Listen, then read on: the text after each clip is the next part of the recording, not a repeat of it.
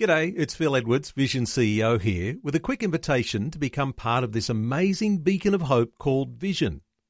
Together we can put our love into action to help people of all kinds build or rebuild their lives on the truth of God.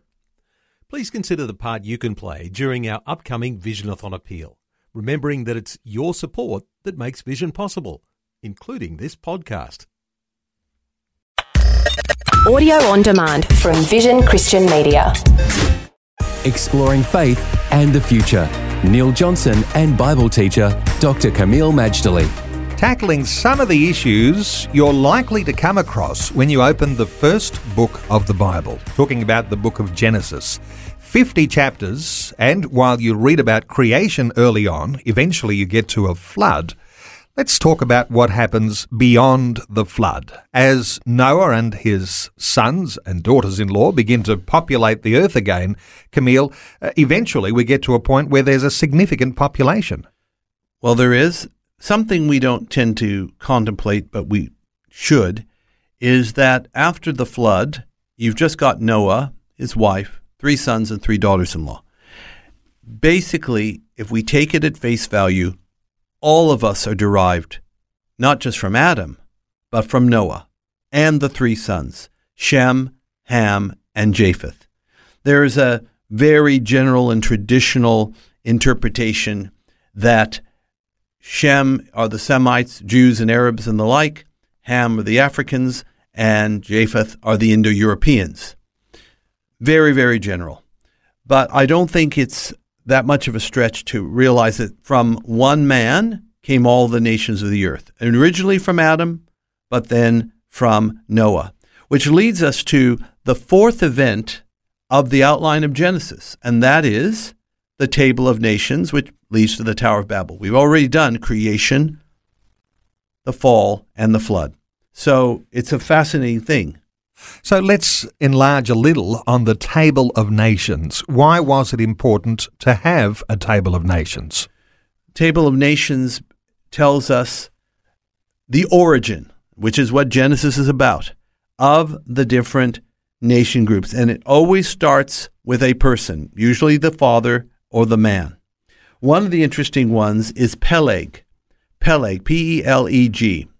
In Hebrew, his name means division.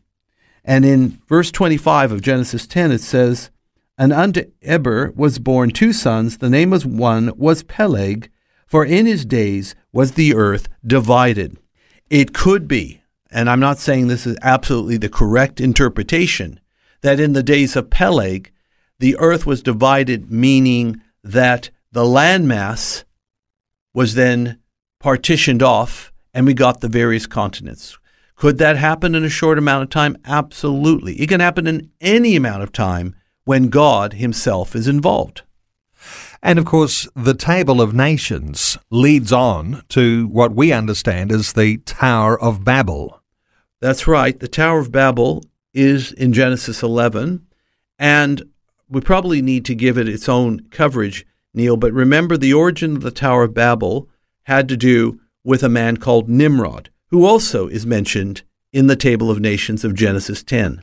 Nimrod's name is derived from Marad, which means in Hebrew, rebel, or we will rebel. Nimrod was called a mighty hunter before the Lord, but we understand through outside sources, he wasn't just a hunter of game, but he also hunted people.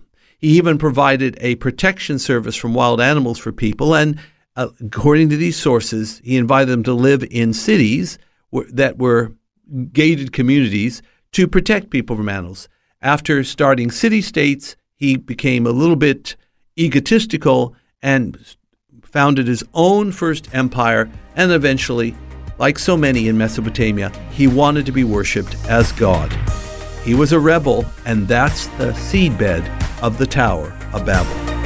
Faith and the Future with Neil Johnson and Dr. Kameel Majdali from Teach All Nations. For more from Dr. Majdali, including books and DVDs on prophecy, Bible commentaries, plus today's and other episodes of Faith and the Future, go to vision.org.au. Thanks for for taking time to listen to this audio on demand from Vision Christian Media. To find out more about us, go to vision.org.au.